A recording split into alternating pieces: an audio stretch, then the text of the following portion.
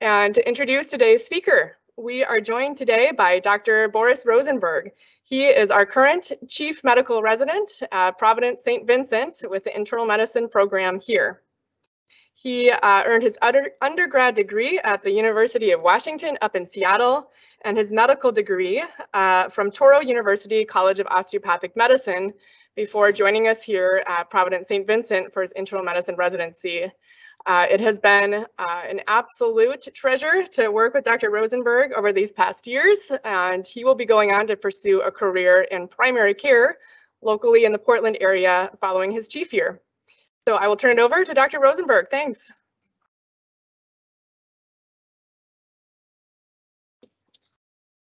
Thank you so much for that warm welcome. Yeah, and I've been in the audience for these for like 4 years now, watching these every Tuesday. So it's quite an honor, honestly, to be up here to give one of these, and I'm super happy to see familiar faces here in the crowd and not just be online. So today I'll be talking about. So I'll be pursuing a career in primary care, and so. Today's talk is going to be a talk on super common primary care musculoskeletal complaints that if you are a resident, if you're a medical student, if you have a career in primary care, you'll see these come into the office more than once, more than twice, certainly. So my goal is to kind of provide an evidence-based approach of high yield history and physical exam findings that you can use to diagnose common complaints.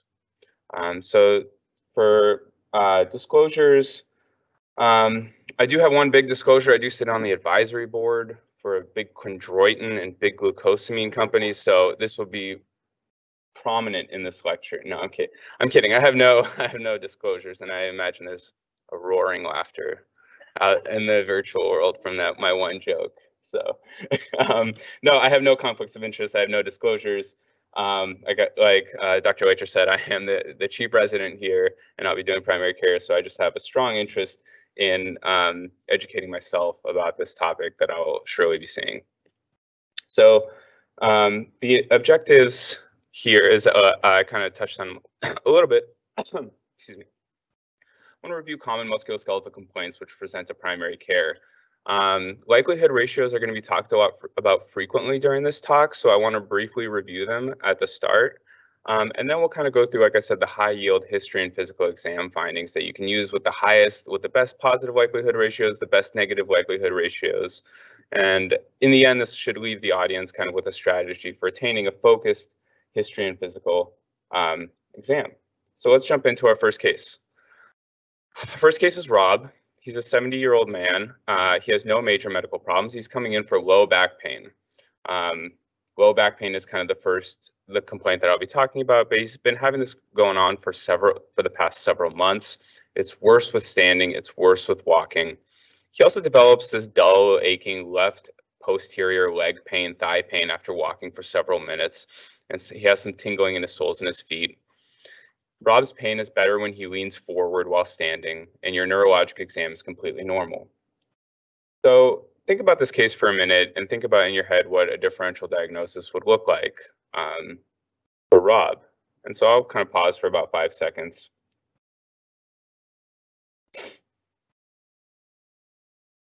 So I think a reasonable differential diagnosis you would think about for low back pain is a herniated disc. Does he have any spinal or facet arthropathy, osteoarthritis? Does he have degenerative disc disease? Does he have lumbar spinal stenosis? And then lastly, I don't think we should forget is peripheral arterial disease in older patients coming in with exertional leg pain. So when we talk about likelihood ratios, like I said, they'll be talked about frequently during this talk, and I just want to briefly go over them, what a likelihood ratio is. So they're kind of a way, they're a tool to help a clinician go from a pre-test probability to a post-test probability, and they're used to interpret diagnostic tests. So the quick part about it is the higher the positive the likelihood ratio, the more likely that you have a diagnosis, and the lower the lower the likelihood ratio, the less likely, with one being that it doesn't really move the needle very much between your pre-test and post-test probability. Now, the hardest part about this is estimating a pretest probability. There's a few different ways to go about it, and the first way is you assemble a list of differential diagnoses and rank them based on probability. And one way to rank them based on probability is just using your memory for similar cases, and you guide these estimates for the patient in front of you. But we all know that memory is not precise, it's imperfect, and it's subject to influence from recent vivid experiences. So you're certainly under the risk of being biased by just using your memory. But another way is you can take advantage of evidence, and you use clinical decision tools and prediction rules to help determine a pretest probability. One that I can think of that's related to here is, your Ottawa ankle rules. These help you. These are a clinical decision tool to help you decide, do you need to get x-rays when somebody has an ankle injury to look for fracture. So once you get a pretest probability, on the right side is Fagan's nomogram. Here on the left is the pretest probability. Once you kind of estimate that, and you know the likelihood ratio of the test, you draw a line between the pretest, the likelihood ratio, and you arrive at a post-test probability. And like I said, the higher the likelihood ratio, the more likely it is to shift the needle between pretest and post-test. One rule that we like to teach here in our residency and most places is the 2-5-10 rule. If a likelihood ratio is 2, it increases your probability by 15, 5, 30, 10, 45%, and similarly negatively. So that's just a brief review of likelihood ratios. Like I said, I'll be talking about them a lot throughout this talk. So if we go back to Rob, you take a good history. The first thing you want to do for low back pain is to rule out red flag symptoms. Let's say you do that. Rob doesn't have any red flag symptoms. So some further questions that you want to ask yourself: is his posterior thigh pain a radiculopathy and therefore related to his back pain? Or is it his exertional leg pain is more arterial in nature? Could he have spinal stenosis? And these are all kind of questions that you ask yourself as you work your way down your differential diagnosis for Rob's low back pain. So anatomy really helps us understand what is going on clinically. On the left, we have kind of a normal view of the spinal canal, and on the right, we have an abnormal image showing stenoses at multiple different places. So the first place that you can have a stenosis is if you have a herniated disc, a disc bulge. We've all heard about this. And what it can cause is it can cause central canal stenosis. If it goes into the central canal, of course, it can cause lateral recess stenosis, foraminal stenosis. The latter of the two are kind of peripheral stenoses. But one method is to have it if a patient has a disc bulge. Another way in older patients is that we must remember that facet joints are just like any other joints. They're just like elbows, they're just like knees and shoulders, they're joints. So they're subject to osteoarthritis, arthropathy. And when you have kind of this increase in tissue because of arthritis in these tight little spaces, they can cause foraminal stenosis and lateral recess stenosis, causing radiculopathies. So that's kind of a little bit of a background on the anatomy for low back pain and the most common causes of low back pain. So one of the diagnoses on your differential is spinal stenosis, and does Rob have spinal stenosis? So our best tool in terms of the history for spinal stenosis that they found in the evidence is likelihood ratios of 7.4 and 6.4. If Rob has no pain while he's sitting down and better with bending forward. And you can imagine that these go hand in hand together because they're both kind of flexing the hips and they're increasing the area within the spine. So if you want to take a focused history, these are two very important questions to have, because if Rob has pain while if his pain is better with bending forward and he's having no pain while sitting down, that really increases your likelihood, between 30 and 40% for spinal stenosis. And right there with them is if he's complaining of bilateral buttock pain.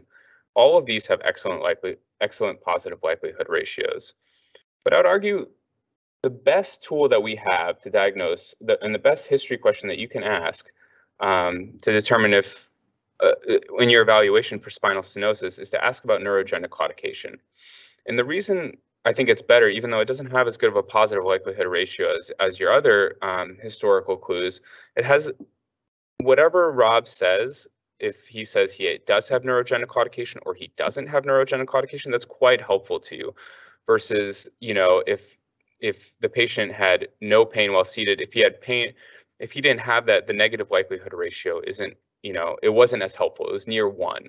So this historical clue has a very solid positive likelihood. Well, it has an okay positive likelihood ratio, but a very good negative likelihood ratio. And just to define what neurogenic claudication is, it's pain from the buttock radiating distally into the legs that is worse with standing or walking. So it's exertional, but it's also standing. And this is one of your best clues to kind of distinguish arterial disease versus neurologic disease.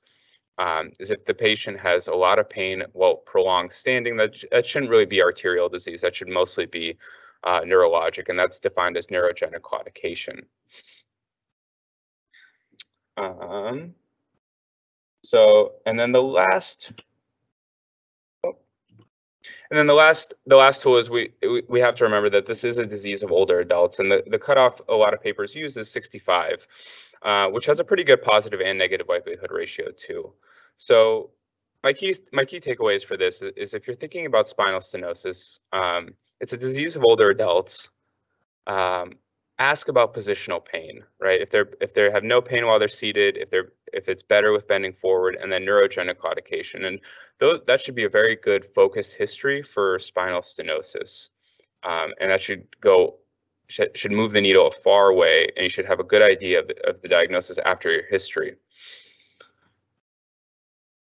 The physical exam is there's only in the evidence out there's been found two physical exam maneuvers for spinal stenosis, and one of them I didn't really incorporate before this into my physical exam, and it's an abnormal Romberg test.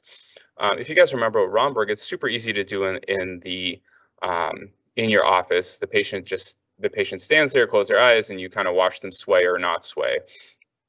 And this is, classically the Romberg was thought to be a test for cerebellar function. And it actually has very little to do with the cerebellum. It's a test for proprioception, where you are in space. And what the spinal part that's kind of affected by this is the posterior column, where I so beautifully, eloquently outlined it red here. That's the posterior column, and it's supposed to be for proprioception, vibration. And so if you have a disc bulge that's going into the spinal canal and it's impinging on that, you're going to have an issue with proprioception. So when you close your eyes, you're going to kind of sway, because a lot of these patients depend on their eyes for where they are in space. And the last one is actually has a very good likelihood ratio, although I see it very infrequently, is you just watch the patient walk. And if you watch the patient walk and they have a wide-based gait, that should tip you off immensely that this patient might have lumbar spinal stenosis. And again, this is an issue with the posterior column of the spinal canal. So that's kind of the history and the physical exam. So if we go back to Rob and think about his presentation, the physical exam, there's not much to it, right? It's a Romberg, and it's watching them walk. The history is where the keys are for spinal stenosis. So he's a 70-year-old man, so he's higher than 65. He's got pain that's worse with standing. That's neurogenic claudication. Pain after walking, that's also neurogenic claudication. And it's positional. It's better when he leans forward. We call that frequently, the people were taught that that's the shopping cart sign in medical school, and I think it should be glad to know that there's a lot of good evidence behind it, that's actually really helpful to diagnose spinal stenosis. So all in all, I think a diagnosis of spinal stenosis is very likely for Rob. So let's change his story just a little bit. Now he comes into the clinic with left-sided low back pain, past month, left calf pain. The pain is pretty bad when he sits for a long time and standing.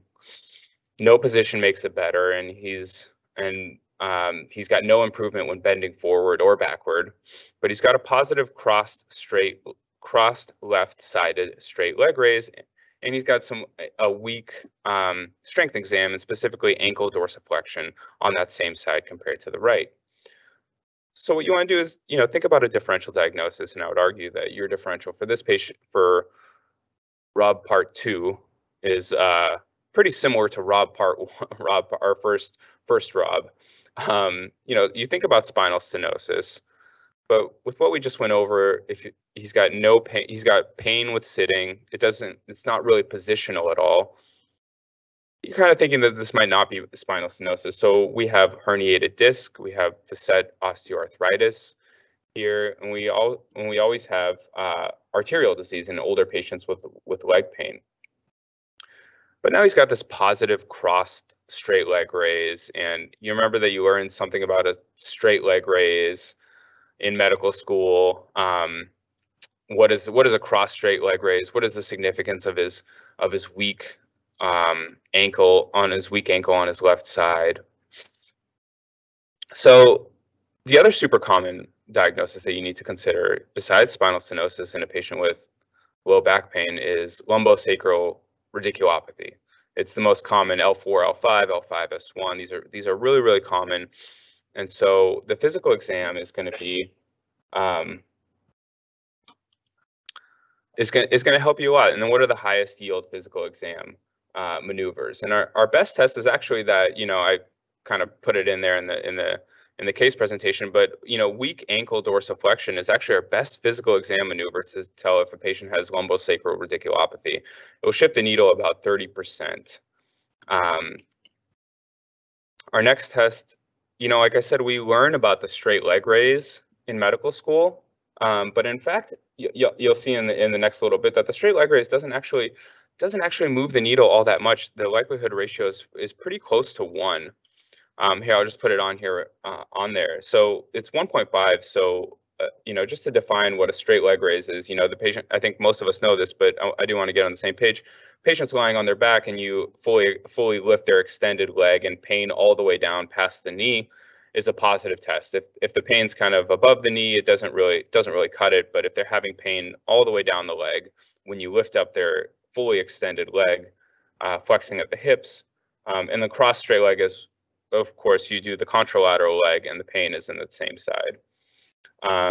But what I wanted to point out here is that, the strength exam is important for radiculopathy. And,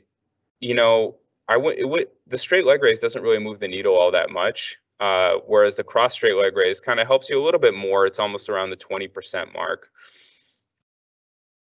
So, with Rob's cross straight leg raise being positive and he has got weak ankle dorsiflexion, he probably has a diagnosis of lumbosacral radiculopathy, and most commonly this happens from a herniated disc. So you prescribe physical therapy, you tell Rob, hey, this will get better, 80% of these cases get better over time, nothing to worry about. But then Rob gives you some additional history items. He says he stopped going on his daily walks because he fears the pain will get worse.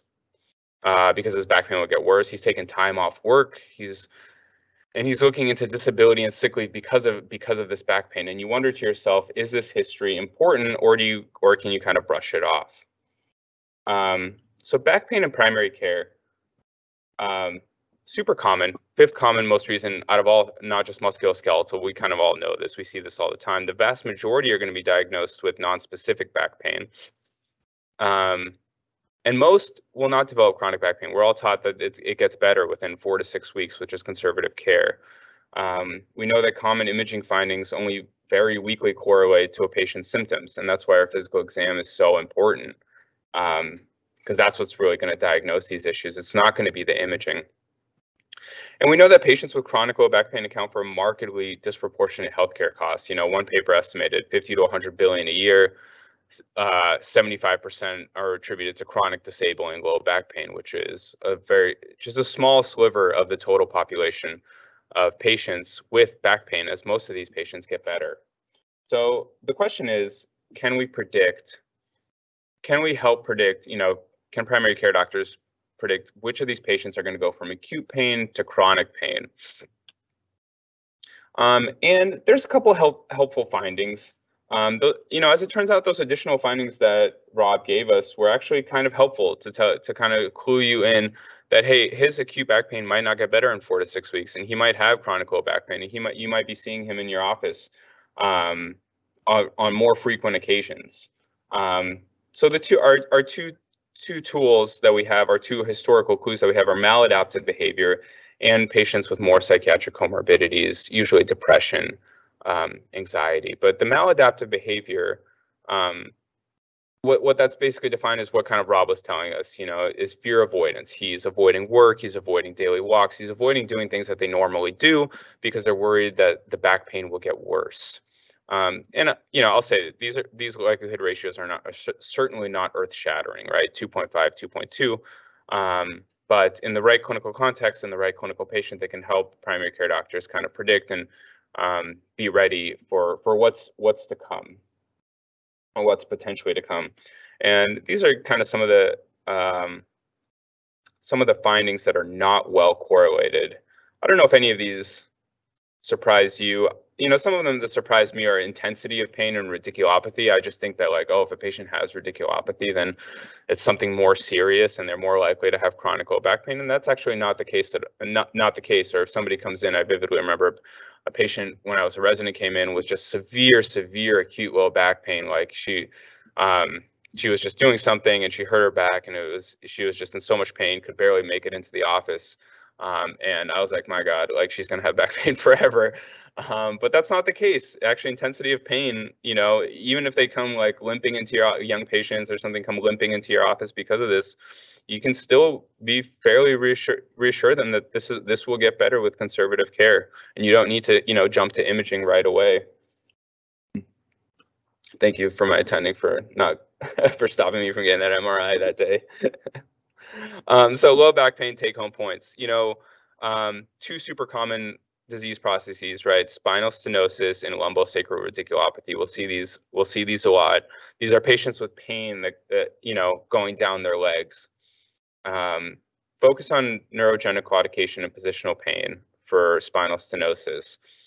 And then for radiculopathy, your cross straight leg raise is going to be a lot better than your straight leg raise. In fact, the straight leg raise doesn't help all that much anyway.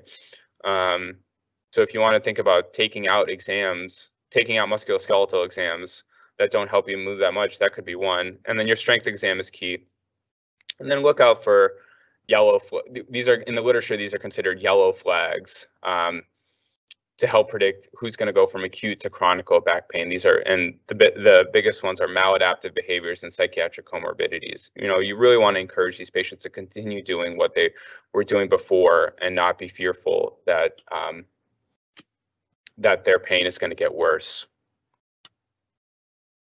So that's low back pain. My next case is Mary. Mary's a 65-year-old female. She has no significant medical problems, and she's coming to the office with right shoulder pain for many months, and it has recently worsened. She's got no history of trauma. She works as a cleaning lady. On exam, she's able to abduct her arm 180 degrees. She's able to put her arm all above her head, but she starts having some discomfort at 90 degrees, about halfway there. And your neurologic exam is normal, including strength testing. So think about what a differential diagnosis in your head would look like for this patient for kind of 1 month, many months of shoulder pain. And it can, I think at the top of your list needs to be rotator cuff disease. And this is kind of all encompassing of impingement syndrome, tendinitis, bursitis. And similar with rotator cuff disease, do they have a rotator cuff tear? Do they have frozen shoulder, osteoarthritis? And could this be referred pain from her neck or cervical spine? So shoulder pain in primary care. It's the third most common musculoskeletal complaint. You have back pain being number 1, knee pain number 2, shoulder pain number 3. Shoulder, in the shoulder, out of all the joints, it has the widest range of motion and it's most prone to injury. No other joint has a wider range of motion. It's the only location in the human body where tendons actually run between moving bones, and these spaces are super, super tight. So any inflammation, degeneration, tears are really going to cause issues, and it doesn't take all that much. And I don't know if anybody else has learned about, everyone in the room has learned about the shoulder exam, but there is a vast, vast amount of tests. Some websites show like 130 tests, to do for the shoulder, to evaluate the shoulder. And so how are you gonna figure out which one? So what I want to do is I want to basically, and I want to preface this that unfortunately this section does have the most amount of tests. I want you guys to remember about like 7 of them, which kind of sounds like a lot on the surface, but these are the ones that with the best evidence behind them, and the ones that are really going to help you make a diagnosis one way or another. And like I said, we have to remember that the most common cause of shoulder pain is rotator cuff disease. So really quick on the anatomy, on the left we have the bones, and so the shoulder is made up of 3 bones that come together to make 2 joints. You have the glenohumeral joint, and then you have the acromioclavicular joint.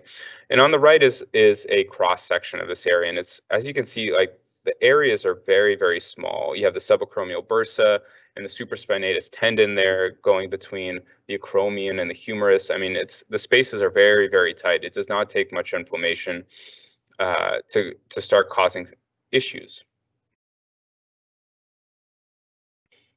So for rotator cuff, the physical exam, like I said, this is where I want you to remember about 4 tests here. Our best test for rotator cuff disease. So this section is going to go over rotator cuff disease because it is by far the most common cause of shoulder pain.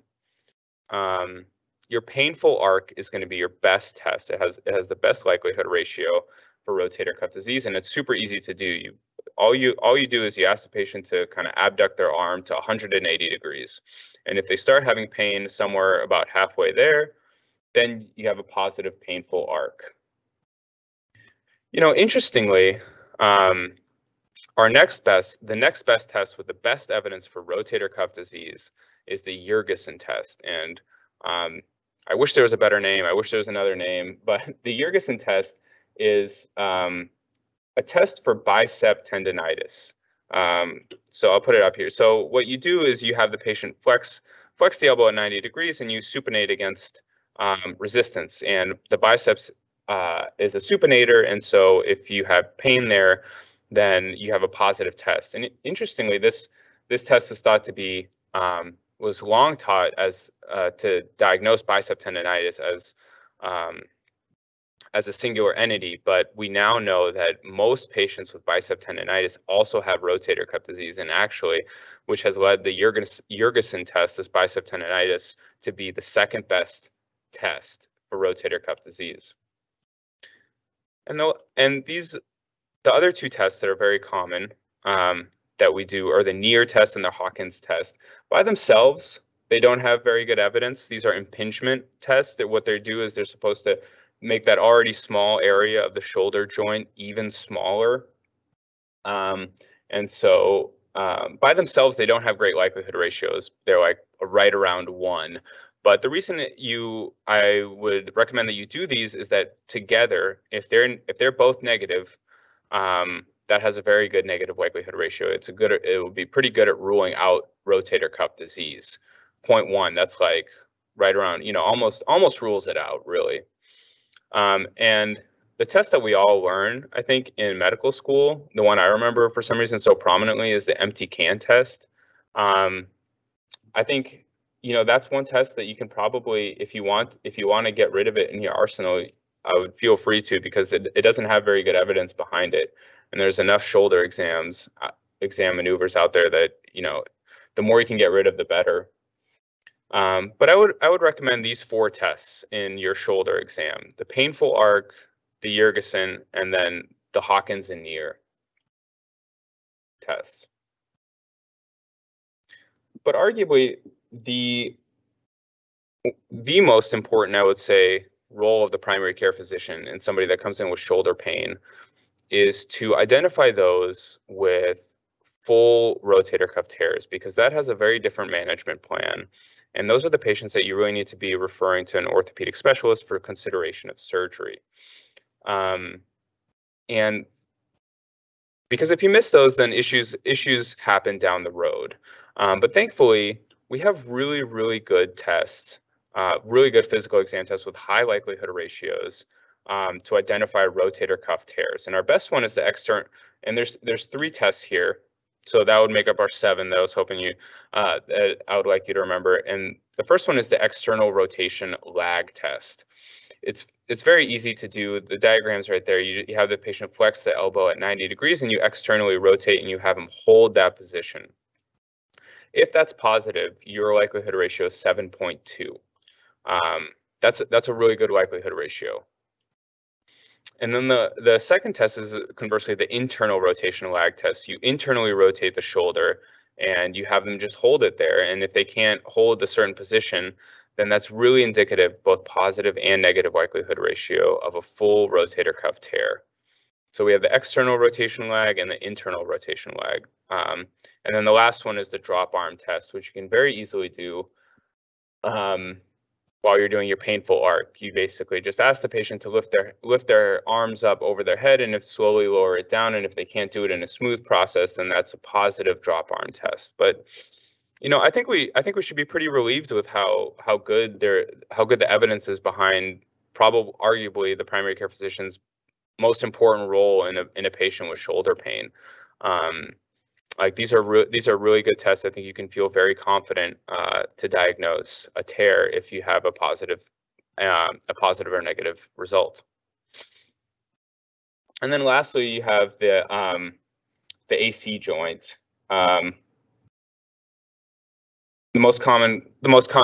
It's another area that you just want. The last area that you want to think about in the shoulder joint, the AC joint, has acromioclavicular osteoarthritis is probably the most common and the easiest test. Is a crossed adductor test. You just ask the patient to put their arm across their shoulder. Really good positive, pretty good negative likelihood ratio. So that's the last test, I would say, and the one with the best. So these are the tests with the best evidence behind them for your shoulder exam. That's about 7 or 8 tests. I think it's pretty good to lower that from like 130. So if we go back to Mary, she works as a cleaning lady, so she's certainly at risk for repetitive injury. She has a positive painful arc because she's having discomfort around 90 degrees. And she has normal strength testing. So I think you could say that there's a very good high likelihood that she has rotator cuff disease, and you could safely rule out that she does not have a tear, and you prescribe physical therapy. All right. So that's shoulder pain. So we've gone over back pain, we've gone over shoulder pain. The next case is actually 2 cases. Sylvia. So she's 60-year-old lady coming to the office with left-sided groin pain for 6 months. It's pretty bad with walking up and down stairs. Hasn't really changed over the last 6 months. She works as a school teacher. And on your exam, the left leg has decreased range of motion in abduction and internal rotation. And this is referring to the hip. So that's our first case. And our second case is Stephen, who's also 60 years old. He's a man. He's coming in with 6 months of left hip pain, just generalized. That was stable up until 2 weeks ago when the pain worsened after a long walk. Your exam is unremarkable. He's got equal range of motion on both sides. Normal neurologic exam. Hip X-rays are showing mild joint space narrowing with some osteophytes indicative of mild hip osteoarthritis. And Stephen's asking you, is the cause of his pain because of his osteoarthritis? You want to consider a differential for each one of these cases. Hip osteoarthritis for hip pain, really. Hip OA is right at the top there. But then you also have sacroiliac disease. You have bursitis. You can have trochanteric bursitis, iliopsoas. And then of course you have your neurologic causes, lumbar radiculopathy that we talked about, sciatica, and then, more rare causes like myalgia paresthetica that can cause hip pain. So if we talk about the hip joint lies deep in the lower pelvis. It's surrounded by a lot of big musculature. And what that does is that limits the well-localized somatic sensation. So most patients that with hip pain come in are very hard to localize. So this is kind of the anterior and posterior diagram of somebody that would, the average location that a patient would come in with hip pain. And as you can see, it's not super helpful. It's kind of pretty generalized, and that's largely because of these large muscles that are surrounding the hip that help protect it from the outside. A lot of patients feel pain at distant sites innervated by the same nerves of the hip. And to complicate this even further, long-standing hip pain is going to cause compensation at the knees, at the ankles. So somebody with knee pain, comes in, or somebody with an issue at the hip comes in with knee pain, and that really can confuse the evaluation in the primary care physician. Hip radiographs, hip x-rays, they're the most commonly used imaging to evaluate hip pain. They're cheap, they're easy to get. It helps identify osteoarthritis, it helps rule out other causes. But one theme that you'll see in musculoskeletal complaints is that the imaging findings a lot of times don't correlate well with symptoms.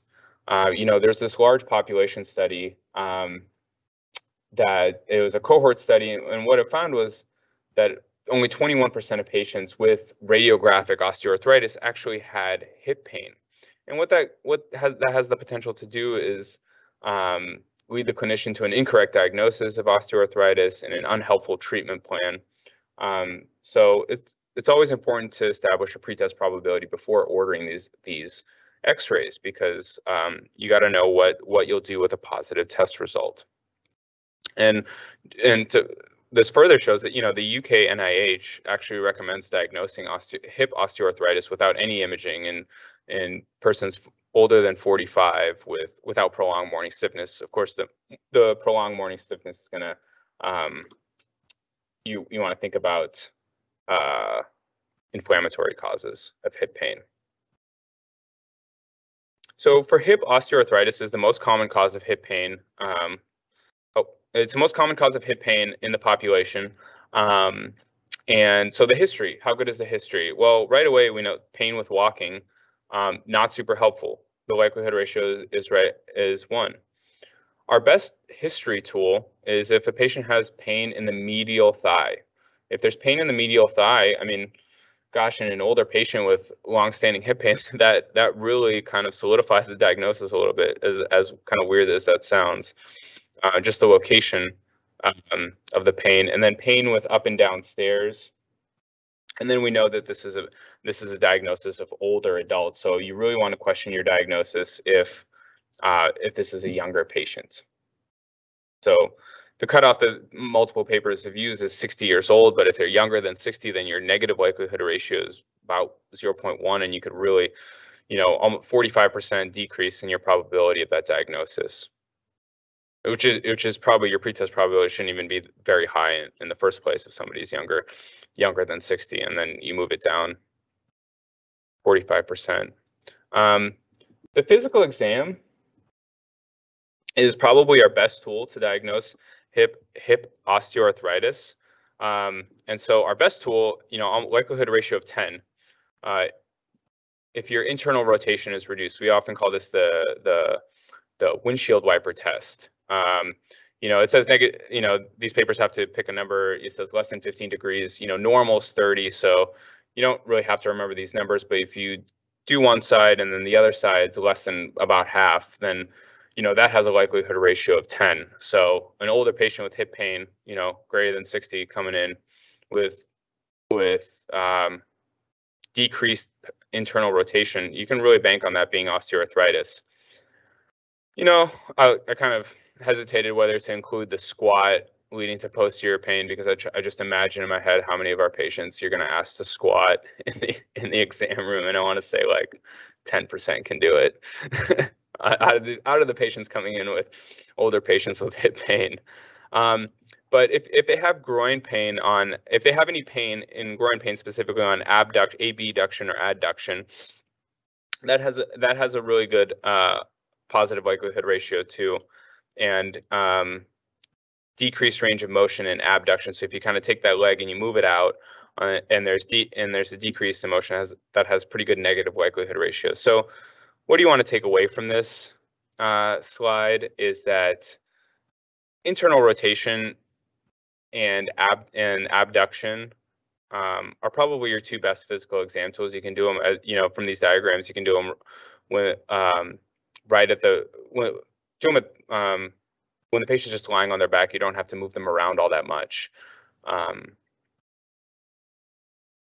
So if we go back to Sylvia, she's 60 years old, so she's right at that cutoff. She's got pain when she walks up and down the stairs, which we know is more predictive of osteoarthritis than just walking in general. And she has decreased range of motion in the two most important planes of motion to evaluate hip pain: abduction and internal rotation. So a diagnosis of hip OA is very likely. And then if we go to Stephen, he's 60 years old too, but he's got normal, so equal ranges of motion on both sides of his legs. So this is one example where, hip radiographs were ordered, and they showed some mild OA, but chances are that his hip pain is probably not related to his osteoarthritis, radiographic osteoarthritis, and you should think about a different diagnosis to help explain his hip pain. Okay, last case. Joe, 72-year-old guy coming in with knee swelling over the past few weeks. He has a history of chronic knee pain for many years, but a couple weeks ago he fell, suffered a ground level fall, and since then has had swelling. And he limps and he can't really fully extend his knee since sustaining the fall. And he's coming to your office for help, for guidance. So the last section that I want to talk about is knee pain. We talked about back pain being the most common. Knee pain is actually the second most common cause. It counts, out of all the physician visits, 3 to 5%. That's like a really high. That's not just musculoskeletal. That's just all physician visits, knee pain. And a large number get referred for diagnostic imaging. A large number get specialty care. So it's important to know about. It's important to know about the highest yield physical exam in history to help diagnose these issues. The first thing to know about is what are the most frequently injured internal structures within the knee out of the ligaments and menisci. So the menisci are up there, but actually the MCL and the ACL, the medial collateral ligament and the anterior cruciate ligament, are the two most common. The PCL is actually super rarely injured. And I'll tell you why that's kind of sad in a few slides. I know it sounds weird, but I'll tell you why it's unfortunate. But your other diagnoses that you want to consider, of course, is fracture, arthritis, and bursitis. So did you guys know that there was also an Ottawa knee rules for fracture? We all learn about the Ottawa ankle rules, but there's a Ottawa knee rules that actually have really good evidence behind them. They're basically these 5 criteria. I wouldn't remember them, but they're similar to the Ottawa ankle rules, where there's tenderness at different sites around the knee and your inability to, do things on your knee. But if you're all negative, these help determine which patients need to get radiographs immediately after sustaining a knee injury. And if all 5 are negative, then you don't need to order X-rays. I will say I added this in. It doesn't really apply to our patient because this is supposed to be kind of immediately after an injury, like within a day or so. Like our patient suffered a ground level fall a couple of weeks ago, but it's still important to think about. Just know that Ottawa knee rules are out there. They exist. You can easily look them up, and it'll really help answer the question on whether you should be getting sending your patient for an X-ray. the thing I want to take away from in these last couple minutes and these last two slides, we're going to go over meniscal injury physical exam and ligament injury physical exam. And what we're really taught, the thing I want you guys to take away from for these next two slides is what we're taught in medical school actually has really good evidence behind it, and we should be confident when we get positive or negative results on these tests. So for meniscal injury, which these are common, these are one of the most common internal structures that are injured. You know, joint infusion, joint swelling is going to be your best tool, and then the McMurray sign is the best physical exam, and that's actually one of the only ones I know of for meniscal injuries. But we know it has good evidence behind it. And then if the patient can't extend their knee fully, so these three are kind of your best tools. The easiest one is just say, hey, is there swelling or not? And then you do the McMurray. Joint line tenderness, not super helpful. And then for your ligament injury, remember what the most common one, it was the ACL, MCL, ACL and MCL. So we're always taught in medical school that the Lachman and the anterior drawer test in medical school, and these have amazing positive likelihood ratios, and we should be you can probably just pick one and do it, whichever one's easier for you. I know for a lot of people the anterior drawer is easier than the Lachman, and I think you should feel confident to just go with the anterior drawer if that's what you feel comfortable with. You know, we have our valgus stress for the MCL, really good positive, really good negative likelihood ratios. And this is the part that's sad that the PCL isn't injured more often. Is that this is probably the best test I've ever seen for likelihood ratios, you know, almost, basically 100 for the positive and 0.1 for the negative. You should still do it, but man, if you get a positive posterior drawer, no need for that MRI. So if we go back to Joe, he had the two main points that you want to take away from him, he had swelling and he couldn't fully extend his knee. I didn't tell you anything about his Lachman or anterior or his ligament injury, ligament physical exam, but with these two alone, the swelling and the inability to extend his knee, I mean, those have positive enough likelihood ratios that you should really think about a meniscal injury. And these are kind of like points that you wouldn't think like, oh, just because there's swelling that should really lead me down one path, but sometimes it can. So Joe probably has a degenerative meniscal tear on top of his likely knee osteoarthritis. He has chronic medial knee pain for many years, and conservative treatment should be conservative physical therapy with quadriceps strengthening and pain control before considering operative management. Cool, and that's all I have for you guys.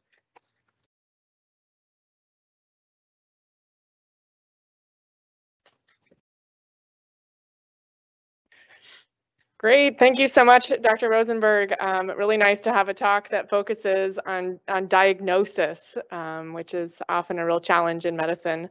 Have some out of an audience here in the room. I'd take any questions if there are thoughts here live, and also feel free to post your questions online.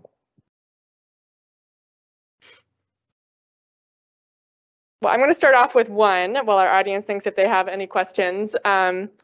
Thanks for giving us reminders of many of these maneuvers and also ones that have better evidence. Sometimes it can be challenging to remember how to do these correctly or to reference back things that you've taught us. Have you come across a musculoskeletal resource that you would recommend for further review? Yeah, good question. Yeah, most people will have a hard time remembering all of these, and just like similar to a lot of presentations. So the resources, the Stanford physical exam tool that a lot of people know about has really good videos and explanations on positive, negative results. And then the New England Journal of Medicine has their Back to the Physical Exam series, which has a lot of this material on how to do these physical exam maneuvers too. Great, thank you. Any questions here in the room?